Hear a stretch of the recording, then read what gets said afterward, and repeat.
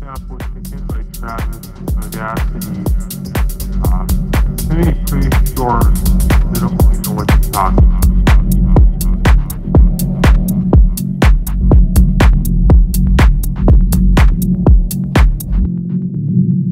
I'm Laura London, and this is a special quarantine edition of Speaking of Jung.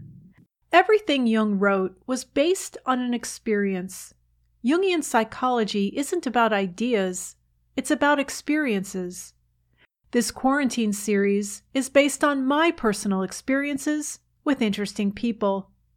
Joining us for the 15th episode in this series is the host of Dreamland, literary legend, and one of my greatest teachers, Whitley Strieber. He studied English, law, and film at the University of Texas at Austin and was active in the Gurdjieff Foundation for many years. He went on to author over 50 works of both fiction and nonfiction, and they're all listed in the show notes for this episode, with links to purchase on Amazon, every single one of them. His books The Wolfen, The Hunger, Communion, and The Coming Global Superstorm, As the Day After Tomorrow, were all made into feature films. His sci-fi series, Alien Hunter, became the Sci-Fi Channel series Hunters. His website, unknowncountry.com, was founded by his wife, the late Anne Strieber, in 1998. It is the largest website of its kind in the world, reporting on the genuine edge of science. It includes his long-running podcast, Dreamland, begun by the legendary broadcaster Art Bell in the early 1990s, his highly informative blog, Whitley's Journal, meditations, including his popular sensing exercise, daily science news, and a large community of what Whitley calls spiritual explorers. Most of the content is free, and affordable subscriptions are available for full access, which includes the entire archive of Dreamland episodes, with notable guests such as Dr. Jeffrey Kripal, New York Times journalists Leslie Kean and Ralph Blumenthal, and Jacques Vallée. In 1985, Whitley experienced a close encounter of the third kind. It led to the writing of his New York Times #1 bestseller, Communion, which changed the way the world thinks about this highly enigmatic experience. When he eventually realized that it could not be attributed to known factors, he began making an effort to recontact what he calls the visitors.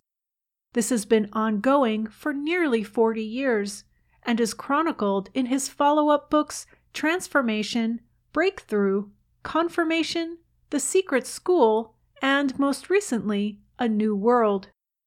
His latest book, Jesus, A New Vision, outlines a completely new approach to the meaning and message of Jesus, and asks, was he exercising human powers which are buried within us all and we don't suspect are there? In it, Whitley also details his investigation into the Shroud of Turin and what really brought down the Roman Empire, including pandemics and climate change. All of this and more are the subjects of our talk today. Please visit the website speakingofjung.com, where you will find links to everything discussed in this episode in the show notes. This interview is being recorded on Wednesday, March 31st, 2021, through the magic of Zoom. Hi, Whitley. Hi, I'm glad to be here with you. Thank you so much for joining us today. I have known you for, I would say over 30 years. It's been a while, Laura. Yeah, you were saying that we met in Dayton at a book signing, and that was over 30 years ago. I have them down here. I have all of the original hardcover editions of your early books, and you signed them all. I brought them to that book signing in Dayton, and so I have those, and I know that like Communion and Transformation, they're new editions now, and so those original hardcover editions aren't available anymore, and I'm so happy that I have them and I saved them. So you've written over 50 books. Yes.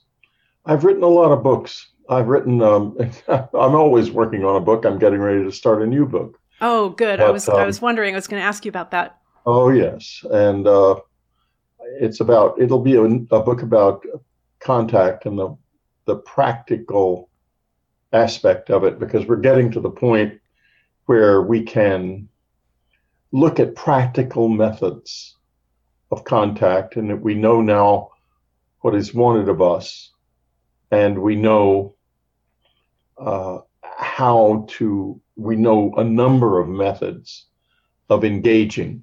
So I think that the next step is for at least some of us to start trying to do this on a regular basis. I have been doing it on a regular basis for many years, and it is quite real. It's not something dreamed up at all. Mm-hmm.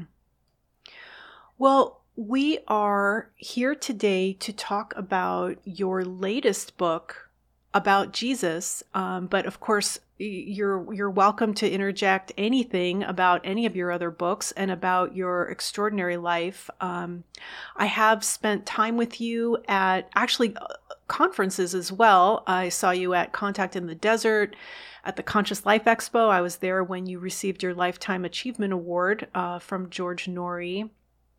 And then you are actually going to be speaking at Contact in the Desert that's coming up. This year's edition will be virtual. Yes. And I actually saw you at Conscious Life Expo a couple months ago. Actually, it was last month. It was virtual. So we're not traveling due to the pandemic. But you're also scheduled for the Ozark Mountain UFO Conference. Is that going to be virtual as well? That's going to be virtual as well, yes. And do you want to say a little bit about what you'll be presenting this year? Well, I'm going to be talking about at that conference. I'm going to be talking primarily about contact methodologies and the material in my book, A New World, which basically is, I know it to be a quite correct vision of what is wanted and here, and also an exploration of the pitfalls and dangers, because they are there and they shouldn't be ignored, or we shouldn't pretend they don't exist. Mm-hmm. And at the Contact in the Desert, I'm going to add a second lecture about a new form of meditation that I have developed out of a long and careful exploration of the pyramid text in the Pyramid of Unas in Egypt, which is the oldest religious text in the world, but I think really should be thought of as not the first religious text so much as the last text about the science of the soul, before we began to lose contact with ourselves in that respect. Mm-hmm. And so that'll be the second part of the Contact in the Desert presentation. Okay.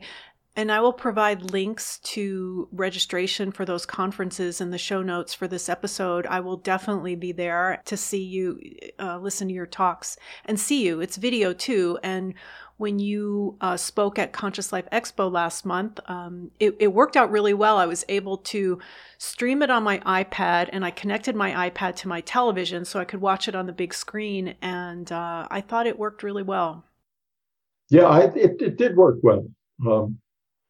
It was surprising. I miss the old Dreamland festivals, and one of the first things we're going to do when we get back into travel is we're going to have another Dreamland festival. Oh, great! Nobody's getting any younger. And that's right. Hopefully, it'll be me and William Henry and Linda Howe and some of the others that are on the show frequently. Great. Okay. And do you know where that will be? Probably at the Scarrett Bennett Center in Nashville. Okay, great. Yeah. Okay, great. So let's get into this book because I love it. It's available now. I have the Kindle edition and Audible. Thank you for reading it. It's you reading the book, and I'm so used to your voice because I've been listening to your podcast Dreamland since the beginning. So to have this book read by you, it was a real treat. So I highly encourage everyone to get that. And so you say that the real story of Jesus has been lost. Yes. And there's another way of looking at it. That's right. Well, what happened in that time is one of the most extraordinary and complex, if not the most extraordinary and complex event in human history. And especially because it was recorded in the Shroud of Turin. And by the way, that Shroud of Turin, for those of you who think it was a medieval forgery, that has been thoroughly disproved. It wasn't. It is indeed what the scientific community would rather not face, right. Which is it is an anomalous object and it is in fact the strangest thing on earth. Mm-hmm. This has to be understood clearly, and one of the things I do in the book is I go through all of the current research that's been done, and we can get into that a little later.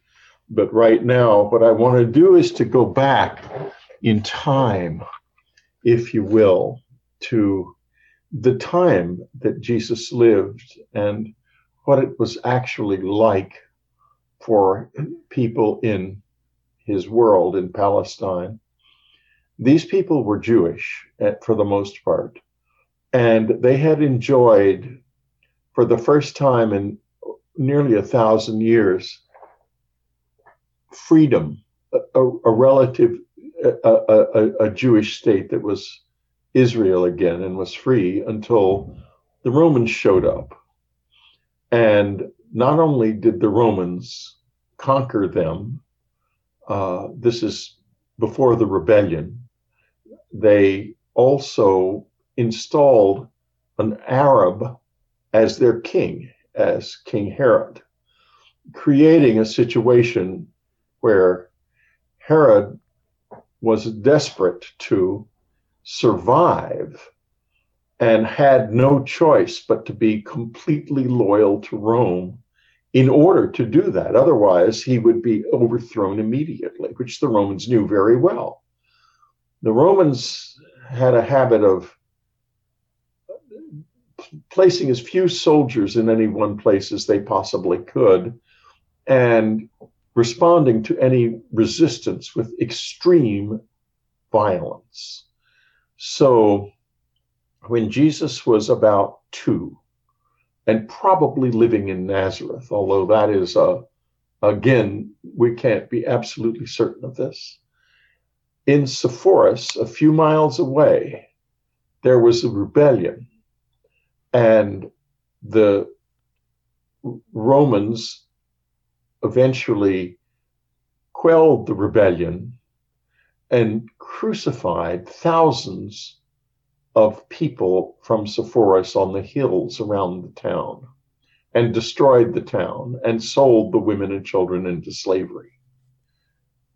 So Jesus's family was living just a short distance away. They may not have been there at that time because there was a rebel who had broken into Sepphoris and was despoiling the whole region.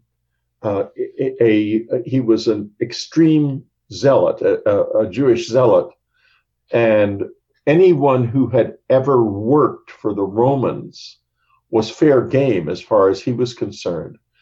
If Joseph indeed was a carpenter, he would have worked in Sepphoris at that time. Okay. And it was because it was a walk. It was about a 2-hour walk from Nazareth. And naturally, that would be where he would go for money. There's been a lot of archaeology in Nazareth, and we have never found anything of much value from that era. Just the little coin that was known in biblical times as the widow's mite, the little bronze coin, the least valuable of all the Roman coinage of that era, and pottery shards. Not any public buildings. Most of the houses were either fronted on caves or they were just little stone houses with thatched roofs. And we know they had thatched or roofs because they first that style of building is described in the Gospels, mm-hmm. and second, we have no trace of any roofing materials at all. So it was a very poor place. And now we get into some really interesting stuff about Jesus. My book is the first time that anyone has ever looked at the childhood of Jesus. There is a gospel, it's apocryphal, it's not in the canon, called the Infancy Gospel of Thomas. Now, when you read this, it's a series of stories about Jesus starting at about the age of 5. And basically, they are stories of an obstreperous little boy who could do miracles that were often very upsetting to the people around him, including leading to the deaths of other children. Yeah. Now, this is why this gospel is apocryphal. But if you take the miracles out of these stories, and then it suddenly becomes an extraordinary document. Mm-hmm. It is, in fact, the most extensive document about childhood that exists before the 15th and 16th centuries. Mm. The reason being is simple. They didn't write about children. Yeah. They did not engage very much with their children because 7 out of 10 children died before they were 5 in that world. Right. And not just in Palestine, but all over the Roman Empire. Mm-hmm. It was very common. And so people didn't really begin to engage with their children until they were a little older. And because they didn't know whether or not the child would last. Mm. And you understand, they had no idea what disease was. They had no idea what germs were. They had no understanding of the body at all, none. So what emerges is a really remarkable story about a little boy who was extremely brilliant, mm-hmm. and who was also often very angry at the people around him and was treated badly. Now, why would he be treated badly? In that world, first of all, brilliance on the scale of this child, which was undoubtedly one of the most brilliant human beings who ever lived. Mm-hmm. And thank goodness for all of us that he devoted his brilliance to the good. He didn't. There would have been every temptation not to, but he did. In any case, in the earliest gospel, which is not Matthew, but Mark, and it was probably written in Rome about 70 AD, Jesus is described as the son of Mary, not the son of Joseph. Yeah. And he is described as the son of Mary because he had no father. In other words, in those days, a child who was legitimate was always described as the son of the father. Mm-hmm. Now, the later Gospels, they noticed this and they changed it to the son of Joseph. But in his actual childhood, he was probably regarded as illegitimate and therefore would have been teased even more and bullied by other children. And you can see that in the Infancy Gospel of Thomas. And so what I did was the chapter about Jesus as a little child, I stripped away the miracles, and there was a brilliant, angry little boy, and your heart just goes out to him. Yeah. Because he understood the world so well and was so alone. My goodness, it becomes incredibly powerful. Yes, you say he was phobic and hypervigilant. And you wonder, was he a genius child or a divine child? What's the difference? Yeah. It's a choice that is made There are many genius. Hitler could be described as the exact opposite. He was a transcendent genius, but he chose the dark side, Right. the path of death and destruction. Jesus was a transcendent genius. I think more of a genius than Hitler by far, Mhm. because he discovered, Jesus's greatest discoveries were the discovery of the individual, which was something that was boiling up through Hellenism and Greek thought at the time. But Jesus identified the individual in a completely new way. And his message was that everybody was equal before God, whether slave, master, it didn't matter what they were. And this, as a man, he lived this. Mm-hmm. He welcomed everybody. Well, for example, later on in the Gospel of Mark, there is an extraordinary passage about the centurion who asks Jesus to cure someone at a distance, to heal at a distance, Right. and is rewarded by this healing taking place. And we have, of course, the centurion, the famous part of the Catholic Mass, which you must remember, where the Catholics will honor the faith of this centurion and their own faith by saying that they are heal my soul, heal me, that and I trust you in effect to heal me. But in the Gospel of Mark, the word used when the centurion comes to Jesus and says, "Heal my lover," the word is "paidon." Paidon means boy lover. Heal the little boy I have taken as a lover. Now, that's absolutely not done anymore. Mm-hmm. And in fact, even 100 years later in Rome, it was really very frowned on. So the other Gospels don't use the word paidon. Mm-hmm. But what my point is this: Jesus was perfectly willing to accept this, what we would call perverted love. Right. He didn't judge. Mm-hmm. He didn't judge people. He judged acts.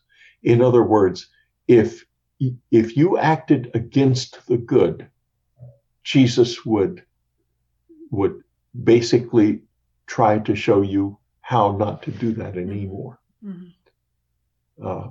He was just an extraordinary man. And you started by asking if he was a genius or divine, and I repeat, what's the difference? Mm-hmm. In his case? Mm-hmm. What's the difference? In Hitler's case, was he a genius or a demon? And I say again, what's the difference? Mm-hmm. So when he was a child, which I had always been curious about, as you said, that's not written about anywhere. Except in that one gospel. Mm-hmm. Which I wasn't familiar with, but you say that he thought his teachers were idiots and he would strike them dead, and he would strike people blind or turn them into things, and he even brought somebody back to life. Well, I don't think those things happened. Okay. I think he probably did strike his teachers, and I think they probably did strike him too, because there was a lot of striking going on in those days, especially with children and teachers. Mm-hmm. Because the teacher's way in those days was to beat the child that did not learn. And it was education was primarily not analytical or discursive. It was memorization. And the child who did not get memorized properly was liable to be beaten with a stick. Mm-hmm. And Jesus had a tendency to look down on his teachers because he was much smarter than they were. Mm-hmm. But he was a little boy, and he had no self-control. So all of these stories about him striking people dead and so forth, they convert into into a story of a very desperate and brilliant little boy who was getting beaten a lot and who in turn would fight back very naturally, especially when other children teased him. And they would tease him if they thought he was illegitimate. They would tease him, and in addition to that, he had this brilliance about him that people would have resented. And in those days, if a child was quoting Torah, which he would have been doing, that would have been considered very strange, and especially the child of a carpenter in a place like Nazareth, where there were no tutors. There were no tutors because there was no money there. We know that because of what the archaeologists have found. And why would anyone who was a carpenter in that milieu want his child to learn? Well, there's an answer to that question in this case. Joseph recognized the extraordinary brilliance of this child. And I think he probably did try to get him an education. And because by the time he went to the temple at the age of 12, there's something very interesting.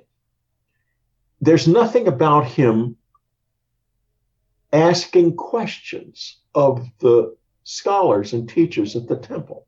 He's teaching them. Now, that means that he has learned Torah beforehand.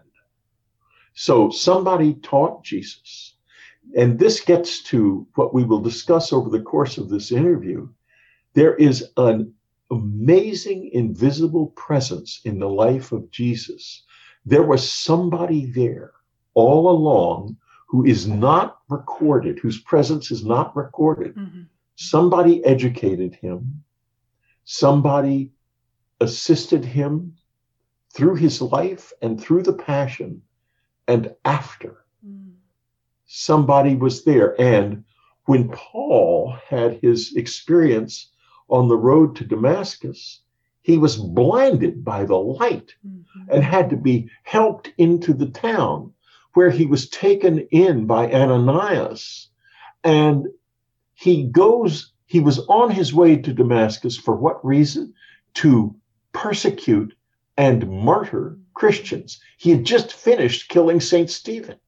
And that was he instead ends up in Damascus blind in the house of Ananias, and comes out of it an unknown amount of time later, a theological genius of the first order, one of the great theological geniuses of all times, a Romanized Jew who was a persecutor of Christians and probably a follower of the cult of Mithra, goes to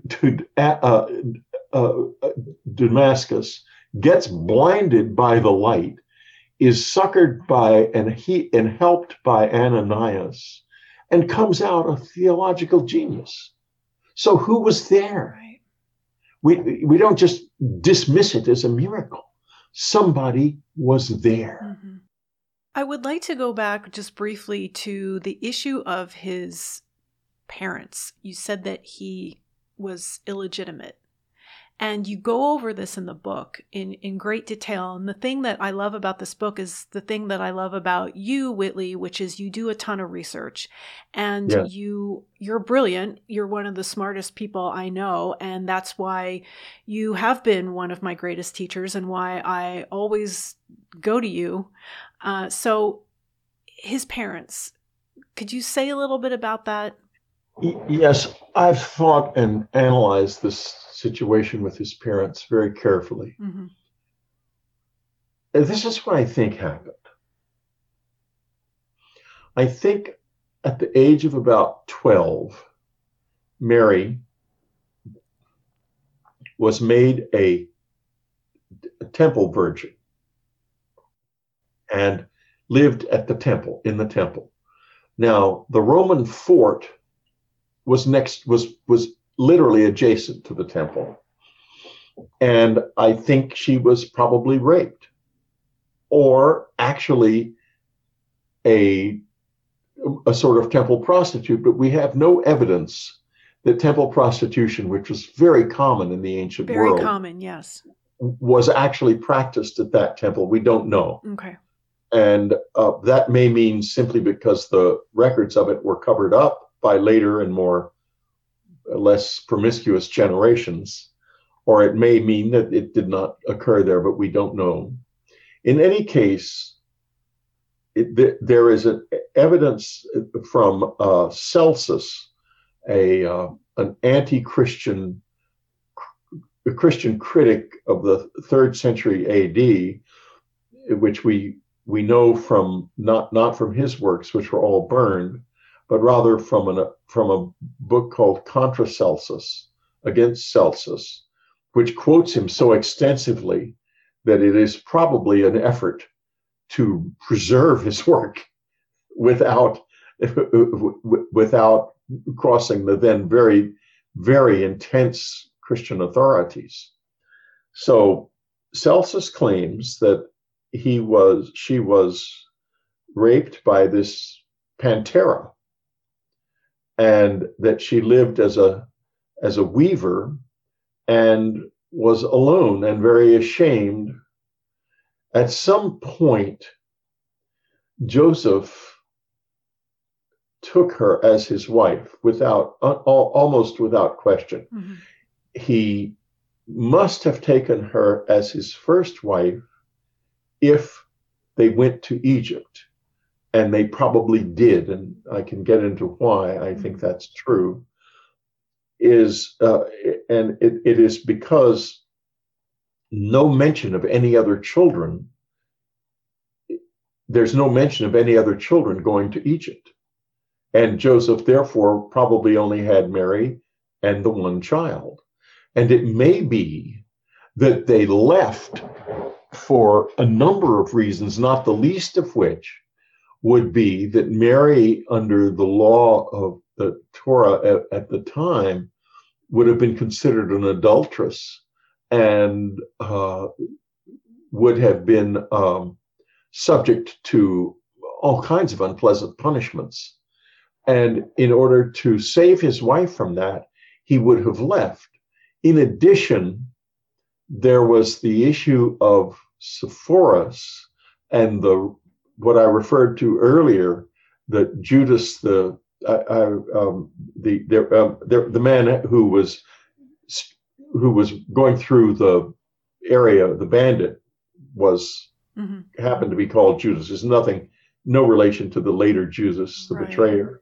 But in any case, that was happening, and Mary would have been vulnerable to that, especially if they knew or believed she was an adulteress. They would very likely have raped her again and then killed her. So he would have every reason to leave. And that would have been perhaps why he went to Bethlehem, and perhaps why they then went on to Egypt. It's not clear. Right. It's all very unclear. But I think it's fairly probable that they did go to Egypt, and that they did that because of something wrong somewhere in the family. And it's not impossible, by the way. I don't discount in the book completely at all the idea of a miraculous event in terms of Jesus's birth, because after all, there's all kinds of miraculous events that occurred. The shroud is proof of a miraculous event. So why do we have to say the miracles, they didn't happen, and Jesus was a result of a rape by a Roman soldier, and then you look at the Shroud of Turin, and something truly extraordinary did happen. So maybe the Gospels aren't simply confabulating. Maybe they're telling true stories. Maybe there was a miraculous event that brought Jesus into this world. I don't, as I say in the book, I don't discount that. I won't turn away from these possibilities, because we are dealing here with the most extraordinary life that's ever been lived, anywhere, in any culture. Yes.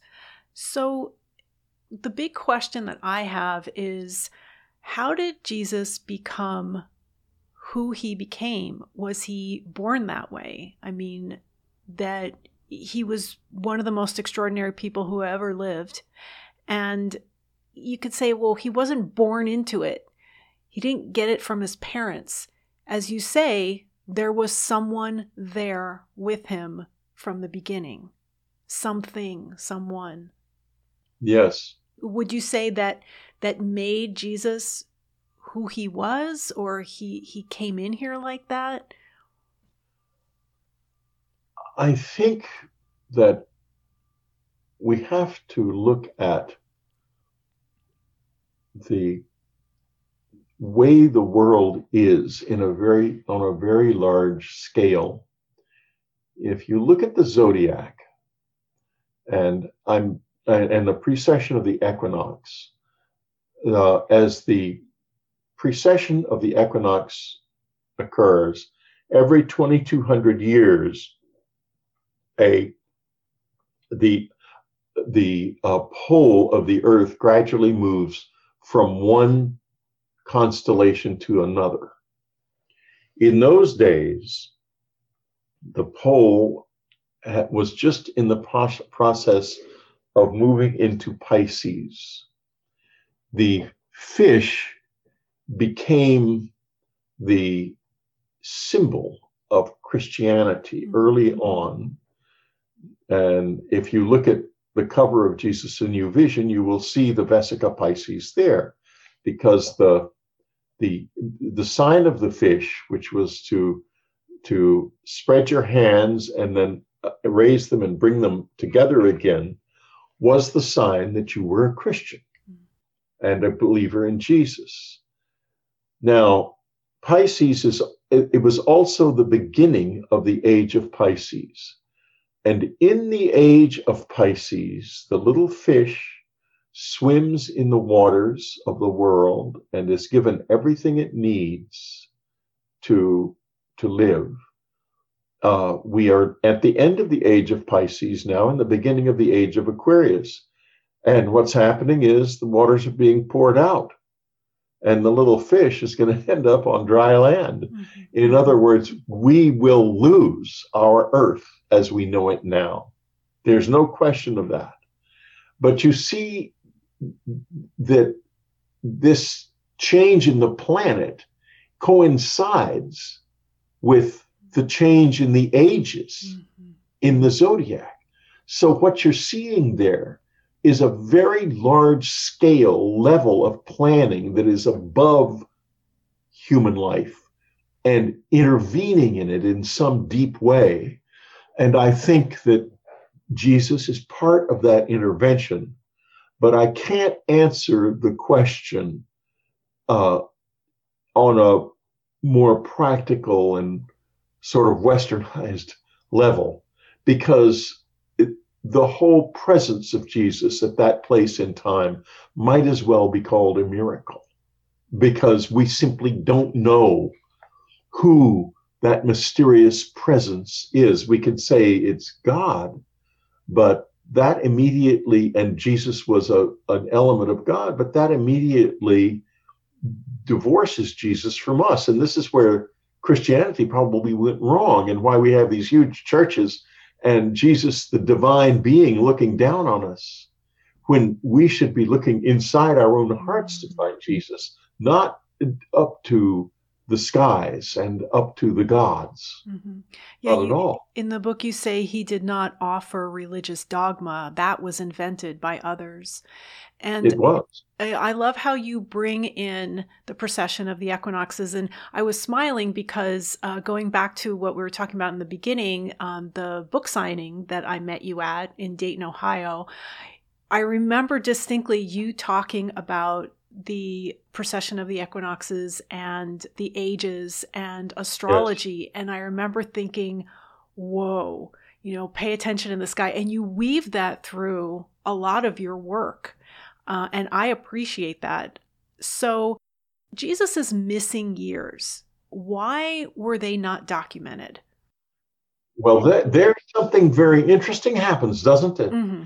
He says in the temple at the age of 12, I must go about my Father's business, and then proceeds to disappear and doesn't come back for years and years. And when he does come back, has had powers, extraordinary powers conferred upon him that lead him to be able to become a miracle worker much more than a magician of the period. The magicians were commonplace in that period. There was the law of the Cornelian law forbade the practice of magic in the Roman Empire, and it was a very dangerous thing to be a magician. There were some healers who were accepted, but others who were considered that they brought dark forces present, and they could be executed. And I don't want to go into how the Romans executed people. Let's put it this way: the crucifixion was merciful compared to some of the Roman execution methods. Right. So you definitely did not want to become a cropper of the state in those days. But what happened to Jesus? He goes to Egypt. He disappears, apparently goes to Egypt. He comes back and comes literally walking into, he stops at where John the Baptist is preaching on the Jordan. He's baptized and taught by John. He then spends the 40 days in the desert, which is the time of his transformation and where he becomes, I think, self-aware in a way that we still generally are not. And he is tempted in the desert and resists the temptation. That is to say, he turns toward the good and allies himself with the good and is empowered at that point in some way, knows it very well, and proceeds to come out of the desert, after the baptism, go to Nazareth and start preaching. And the people say, "What's going on here? Isn't he the son of Jesus, the son of Mary, and later Jesus, the son of Joseph in the later Gospels? What's he babbling on about? He's just one of us." And they're ready to throw him out of town. So he leaves and walks to Capernaum, which was not too far away, and starts to teach there. And as he walks along the shore, he says to everyone he sees, "Come and follow me. Come and follow me." That doesn't mean what we think. It means do as I do. And it's a message for everyone right now. It's still alive, that message. And how do you do as he does? You read and understand the Beatitudes and you live that way. That's how. And you include the Beatitudes in the book. Yes. So, chapter about miracles. You ask, what were the miracles then, really?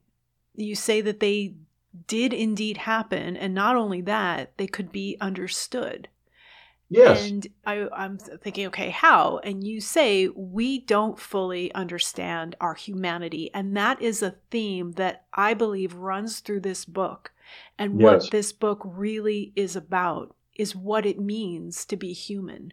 Because the question, the question that you asked when I first became aware of you and your work is, who are we? We're so focused on who are they, but the real question is, who are we? Well, that's a simple question. Give me 5 minutes. Okay. Yeah, I know. Oh my goodness. Let's talk about, rather than try to address that question directly, let's talk about the miracles and the time in which they took place and what happened. We have something that's well documented in science called the placebo effect, where a placebo something that is not really curative, can cure somebody. we also have healers. And despite science's rejection of them, some of them work successfully. Mhm. I think practically everybody I know has had an experience with or an awareness of healers and healing. I've had healing at a distance and it worked. But why did it work? Right. It worked because I believed it would. And Jesus came with two things, three things: immense personal authority, a knowledge of the magic techniques, which is shown by what he cures the blind man. He put spittle on his eyes. And this was the established cure in Egyptian and Greek magic for curing blindness. That's how it was done.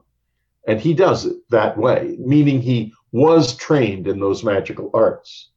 Paul was too, by the way, because he says that he bears the marks of Jesus on his body, and that makes him power. That gives him power.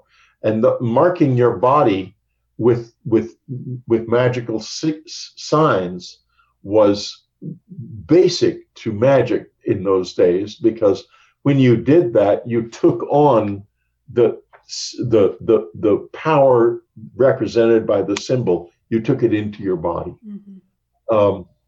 So Jesus was marked too. So he was a magician, definitely a magician.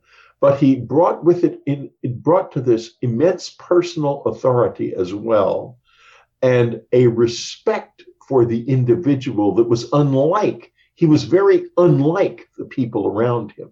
Mm-hmm. He had as much respect for a slave or a common man as he did for a priest, a high priest. That much to the annoyance of the high priest, by the way. So, with this, armed with this authority, with his bona fides as a magician, and the power of the placebo effect, which is much greater than it was, much greater then than it is now, because people believed implicitly in this. They believed it completely.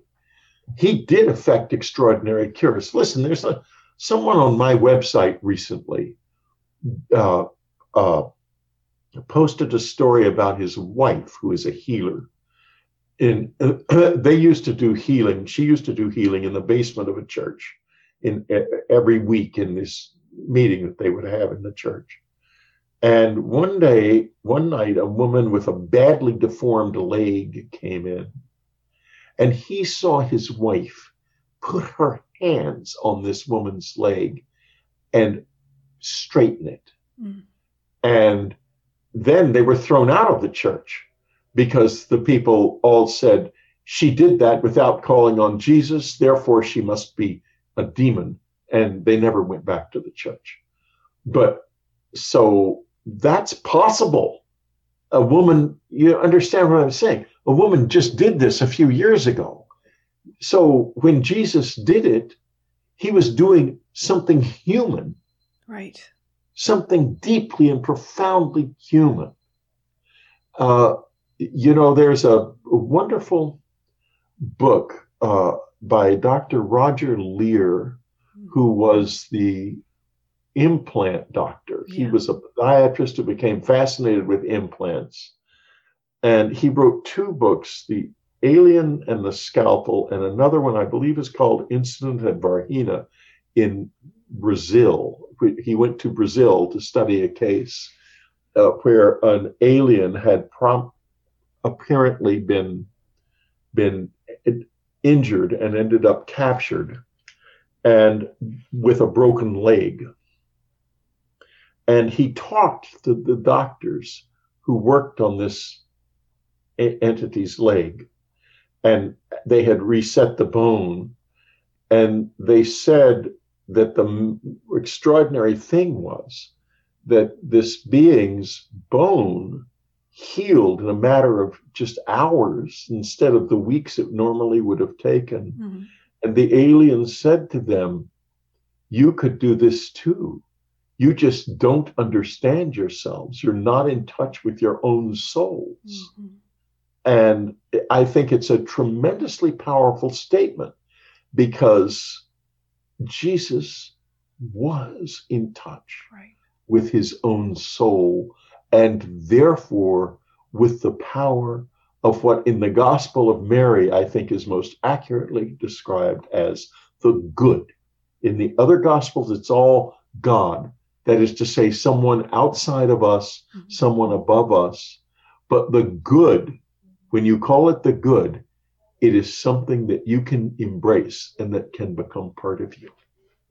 Great point. Yeah, I was going to ask you about that. The powers that Jesus had, Jesus the deceiver, was it magic or was it human powers? Something that They were we all human have. powers, of course. Mm-hmm. They were the powers that are on offer to us, but we're turned away from them somehow. And it's not a matter of just faith. No matter how much faith you have, you may still be turned away from them. And this is why, for example, Christian Science largely does not work. No matter how much prayer and faith you have, we are in the thrall of something that is in part within us, and I think in part not. That, Anne and I and Shirley MacLaine used to get together up on the Pacific Coast Highway at this lovely outdoor restaurant called Jeffrey's, and we would sit out at Jeffrey's on the deck in the evening, overlooking the Pacific, and I would listen to Anne and Shirley talking together about the dark and the light, and it was really something. Shirley always said that the dark wants the light gone. And Anne would say, but the dark could not be there. It is defined by the absence of light. If there was no light, there would also be no dark. Mm-hmm. And they would go back and forth about this. And we belong in part to the dark. Every single one of us does. We have to fight hard within ourselves to find the light, to find the good. And it takes a long time and a lot of inner work and a lot of outer work. You have to live the way the visitors taught me to live, by love, compassion, and humility. But those aren't just words. You have to live that. Mm-hmm. And of course, armed with the Beatitudes, you've got a path. You can understand. Yes, that's interesting you mentioned that, because on this podcast, speaking of Jung, I talk about Jung's writings and Jung's theories. And what a lot of times I'm realizing is, are people living this, or are they just reading about it? And I was smiling so big while you were talking, and we have the video turned on so we could see each other. You mentioned Shirley MacLaine, and I actually had her name in the intro that I read, but it was too long, and so I shortened it. And then earlier, while we were talking, I was thinking about her because in her book, Out on a Limb, which she had made into a television miniseries that aired on ABC 2 nights in a row in 1987, they filmed the scene where she was connecting with the God within, and her teacher there was having her say, "I am God, I am God."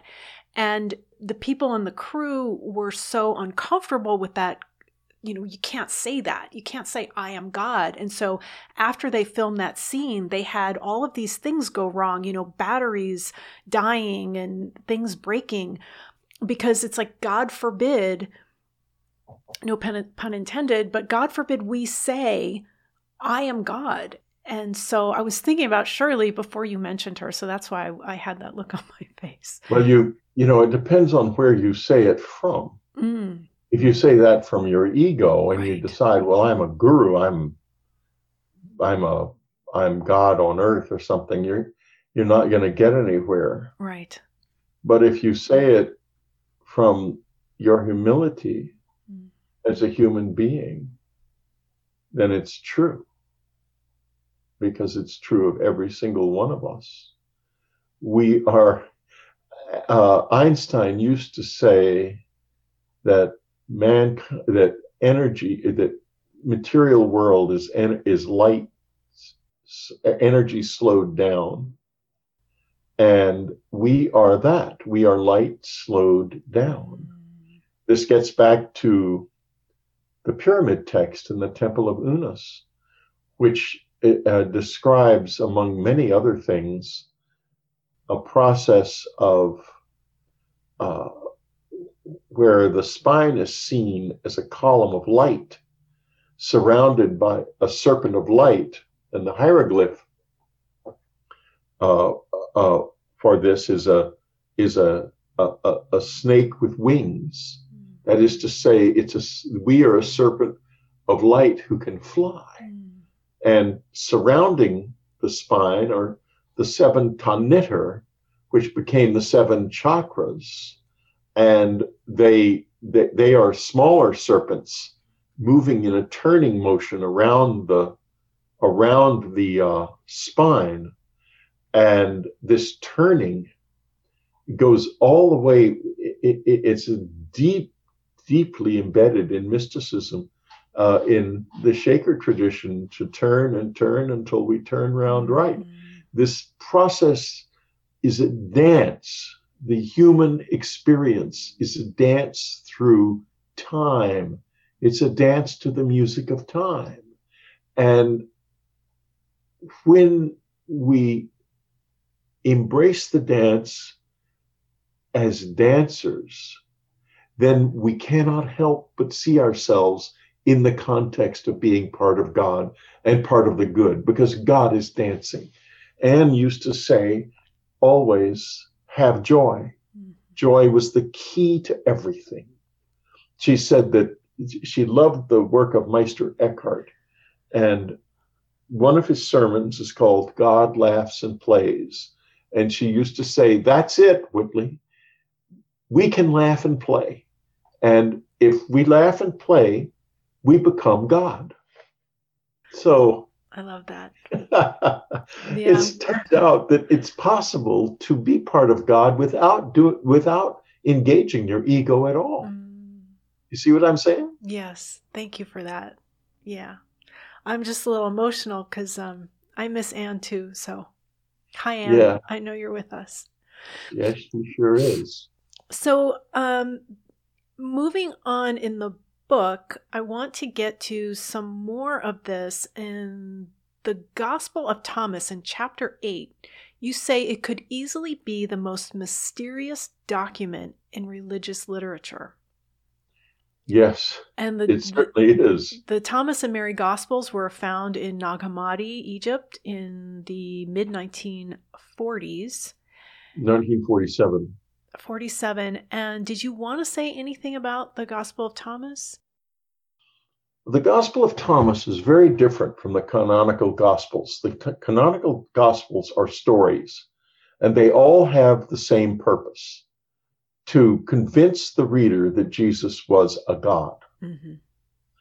And the Gospel of Thomas is very different. It's a series of sayings. It's a teaching tool. There is a hidden mathematics in it.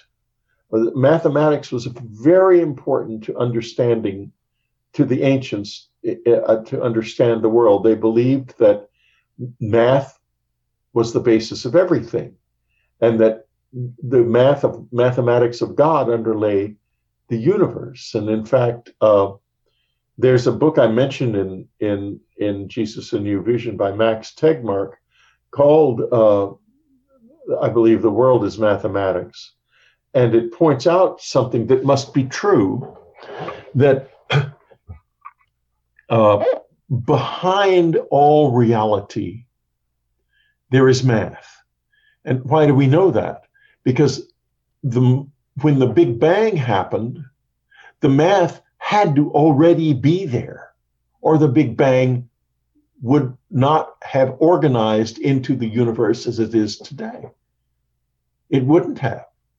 So the math was intrinsic to the Big Bang. Therefore, it was there in the Big Bang, in it. Mm-hmm. And that math is Annie, after she had her near-death experience, she had a near-death experience in 2004. When she came back, one of the first things she said astonished me. She said, God is a mathematical formula. And I thought how impious and how frankly silly that sounds. But now I understand this. After she passed on and we wrote the Afterlife Revolution together, she said, one of the things she said was that the universe began, or the underlying all gravity, there is a yearning, and that yearning is what makes reality. Reality is based on. There was a doctor, Christian Barnard, who told us a story. I knew him vaguely. I met him in a green room in Washington years and years ago. Mm-hmm. And when he found out what I was doing and who I was, he told this story.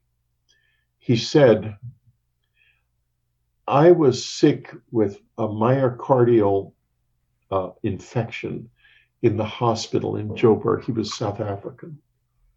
And I began to struggle, and I realized that I had to have the help of the nurses immediately.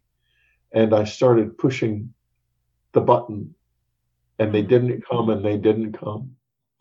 And suddenly a woman came into the room in a long white gown and leaned over my bed, and to my amazement, reached into my chest and cradled my heart in her hands, and then pulled up and floated out the window. And I thought I was going mad. Mm-hmm.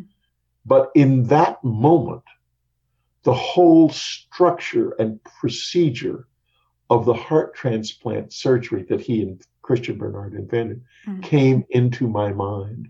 A few moments later, the nurses came running in and said, the woman in the next room has just died, and we were trying to save her. That's why we were late. And it was the woman's spirit that did that. Now, when Annie passed away, she knew this story very well. I found, to my surprise, lying open on our bookshelf right in this room, a book called Physics from Fisher Information, which is a book of physics about the physics that must have existed before the Big Bang, the physics that must have been the organizing basis of the universe. And it was opened to a page, and on that page was underlined in yellow marks a lot, but not, the marks a lot had been there for years. It wasn't anything new. But the page was, the universe began with a single primordial quest for knowledge. And that was Anne leaving that piece of information behind as she left in this, and because she knew I would remember the Christian Barnard story of the woman leaving the information behind as she left. So what we are looking at here when we look at God is something very different from the personalized deity, the Roman God, if you will, that has the Western world has inherited basically from Constantine. Jesus as the divine son of a divine being who is essentially another version of Zeus and Apollo. There is a reality here. The reality is that there is something profoundly joyous and deeply interested and exploring this universe that the Gospel of Mary calls the good, and that the Gospel of Thomas explores in terms of its mathematics and its inner meaning. And the teacher Jesus in that gospel, he makes sure that you do not regard him as a deity and look up to him for information. Mm-hmm. Because every time his disciples in that gospel try to get him to be like a god, he comes back at them and says things that are completely crazy and completely at variance with his own teaching. And he even says at one point, takes one of them aside and says, I am going to tell him something that if the rest of you knew what I have said, you would stone me to death. Mm. In other words, he's saying, don't follow me as a person, follow the teaching. And when he said on the shore of at Capernaum, follow me, he meant follow me as a teacher. As a teacher. Yes. And that is the essential core of the Gospel of Thomas right there. So I didn't know if we had time to talk about what you call the scapegoat ritual. That was an act of sympathetic magic on Jesus's part, because I do want to make sure we have time to talk about your research and your findings on the Shroud of Turin. And then we also have time to talk a little bit about the resurrection and then wrap up. Well, let's talk about the scapegoating and the resurrection at the same time. Okay, great. I'll work in all three because they really are all connected. Okay. Jesus was energized to enact the resurrection, and he was assisted by a group of people. For example, when he arrives in Bethsaida, he says, as they're going there, that he tells his disciples that to go into the town and they will find a little colt or donkey, and to take it and to let the people know that they're not stealing it. Who put it there? Somebody did. When he is in the Garden of Gethsemane, one young man dressed in white, probably therefore an Essene, runs off into the night, so intent on escaping from this event that he actually drops his clothes and leaves them behind. And he did that, of course, because his clothes were white and they were easy to see in the dark.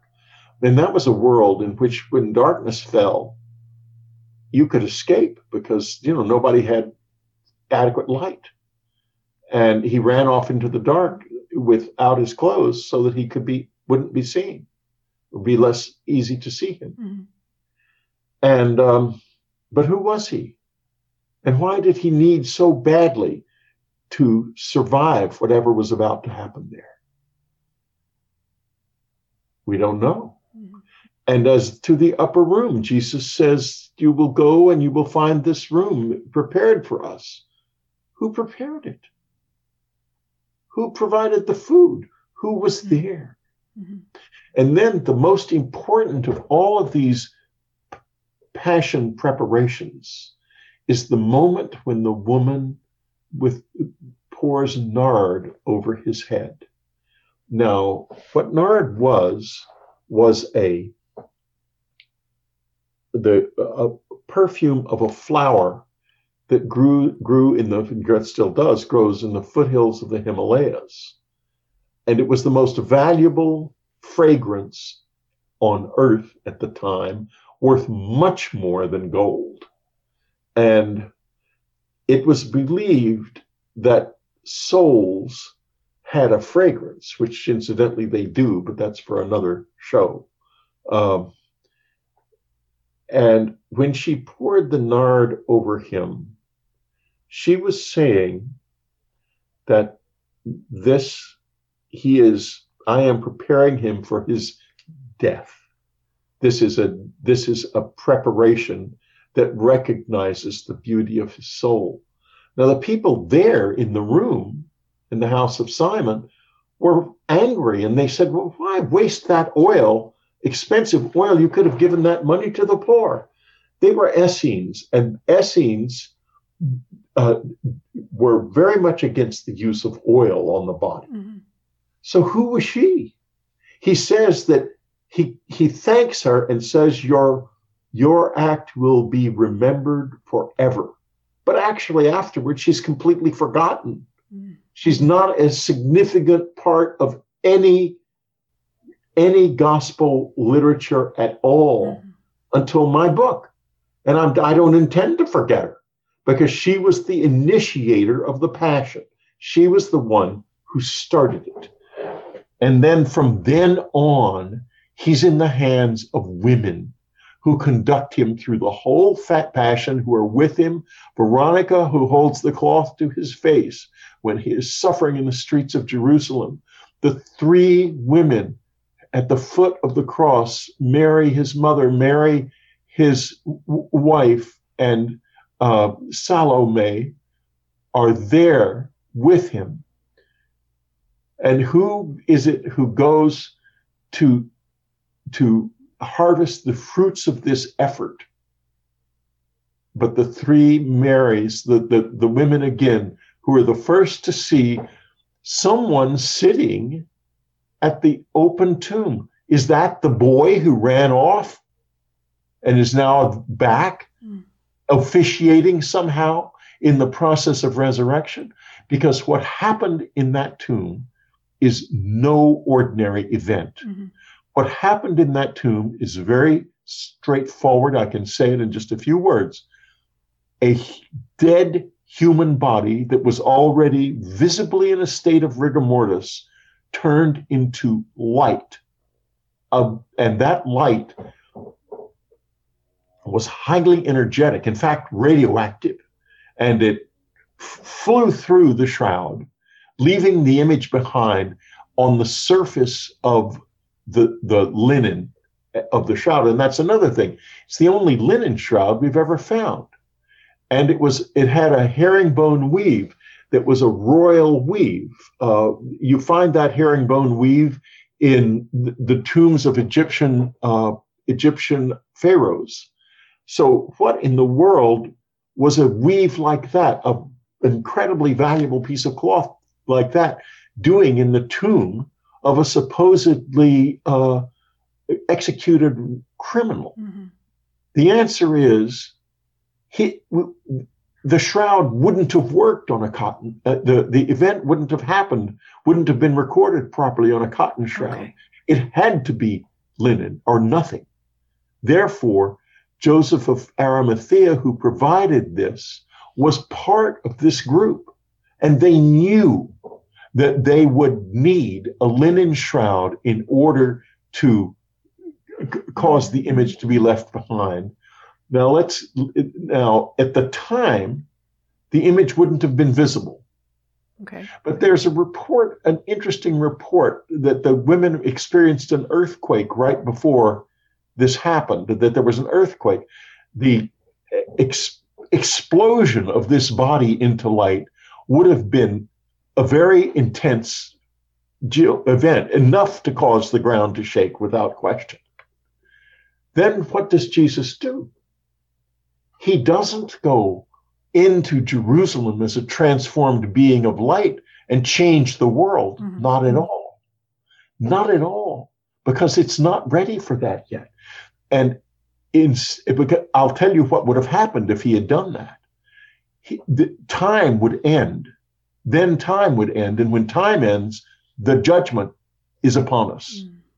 And we still had much time to explore our souls and our reason for being here, which is for every single one of us to know who we truly are. And this is an immense journey, because these little bodies, you and me, are actually tremendously powerful and extraordinary beings coming roaring out of the depths of time to find this place and this moment of our lives when we can live in the stream of time in ignorance of who and what we really are, so that we can act from our truth.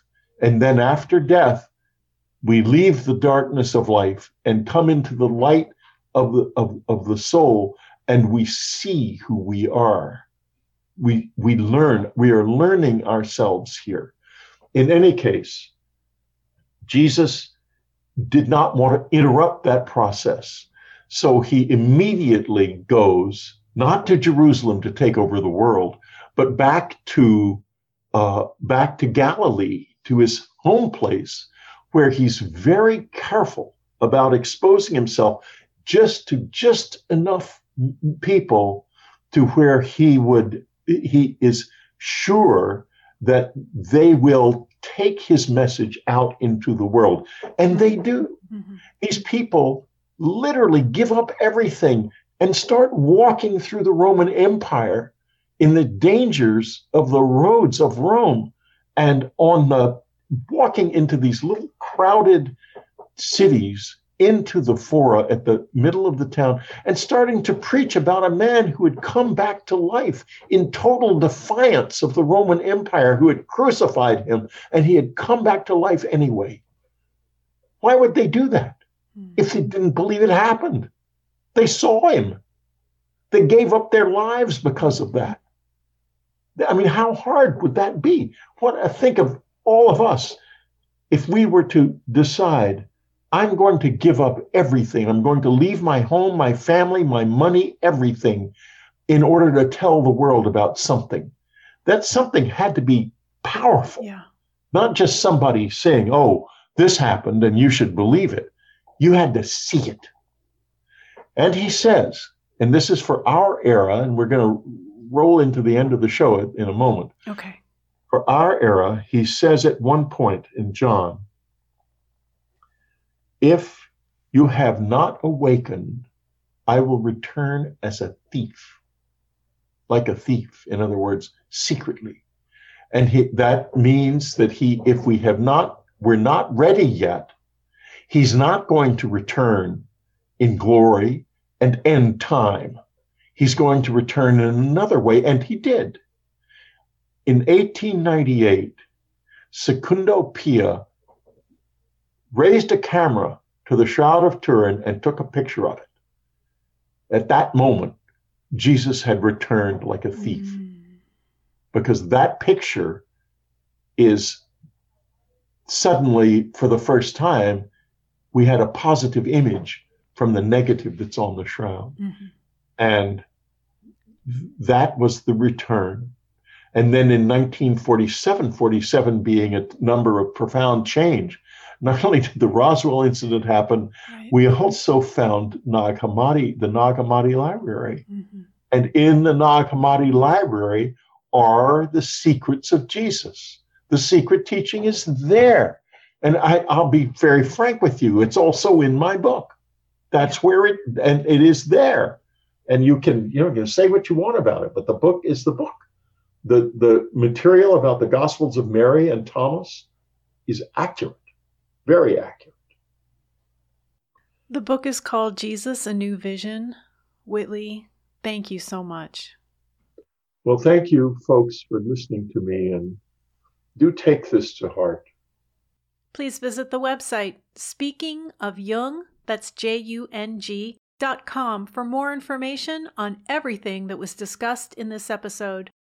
There you will also find all of the previous episodes of this podcast, which are available to stream or to download for free. This episode is also available on Apple and Google Podcasts, Spotify, and Amazon Music. And it will be available later in the week on our YouTube channel, Jungian Laura. You can also listen to this episode on your Amazon Echo device, simply by saying, Alexa, play Speaking of Jung on Apple Podcasts. Just be sure to pronounce Jung with a hard J. This episode is dedicated to the memory of Anne Strieber and Art Bell. I'm Laura London, and you've been listening to a very special quarantine edition of Speaking of Jung.